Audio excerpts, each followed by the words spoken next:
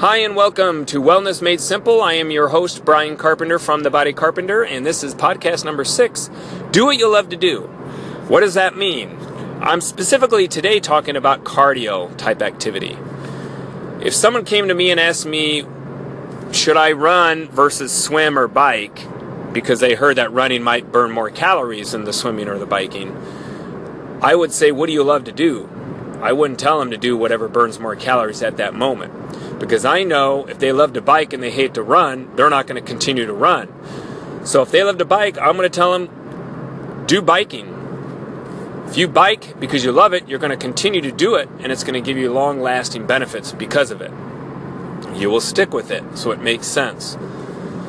So don't ever worry about the activity at the moment and how many calories it burns versus something else. What's more important is you doing the activity that you truly enjoy. So you're going to have to figure it out. If it's walking, if it's swimming, if it's taking a hike, whatever it might be.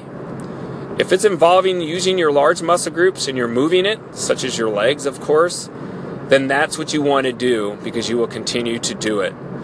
Throw in a couple days a week of your strength training and you're going to reap big benefits. So don't worry about doing the things that others are telling you to do.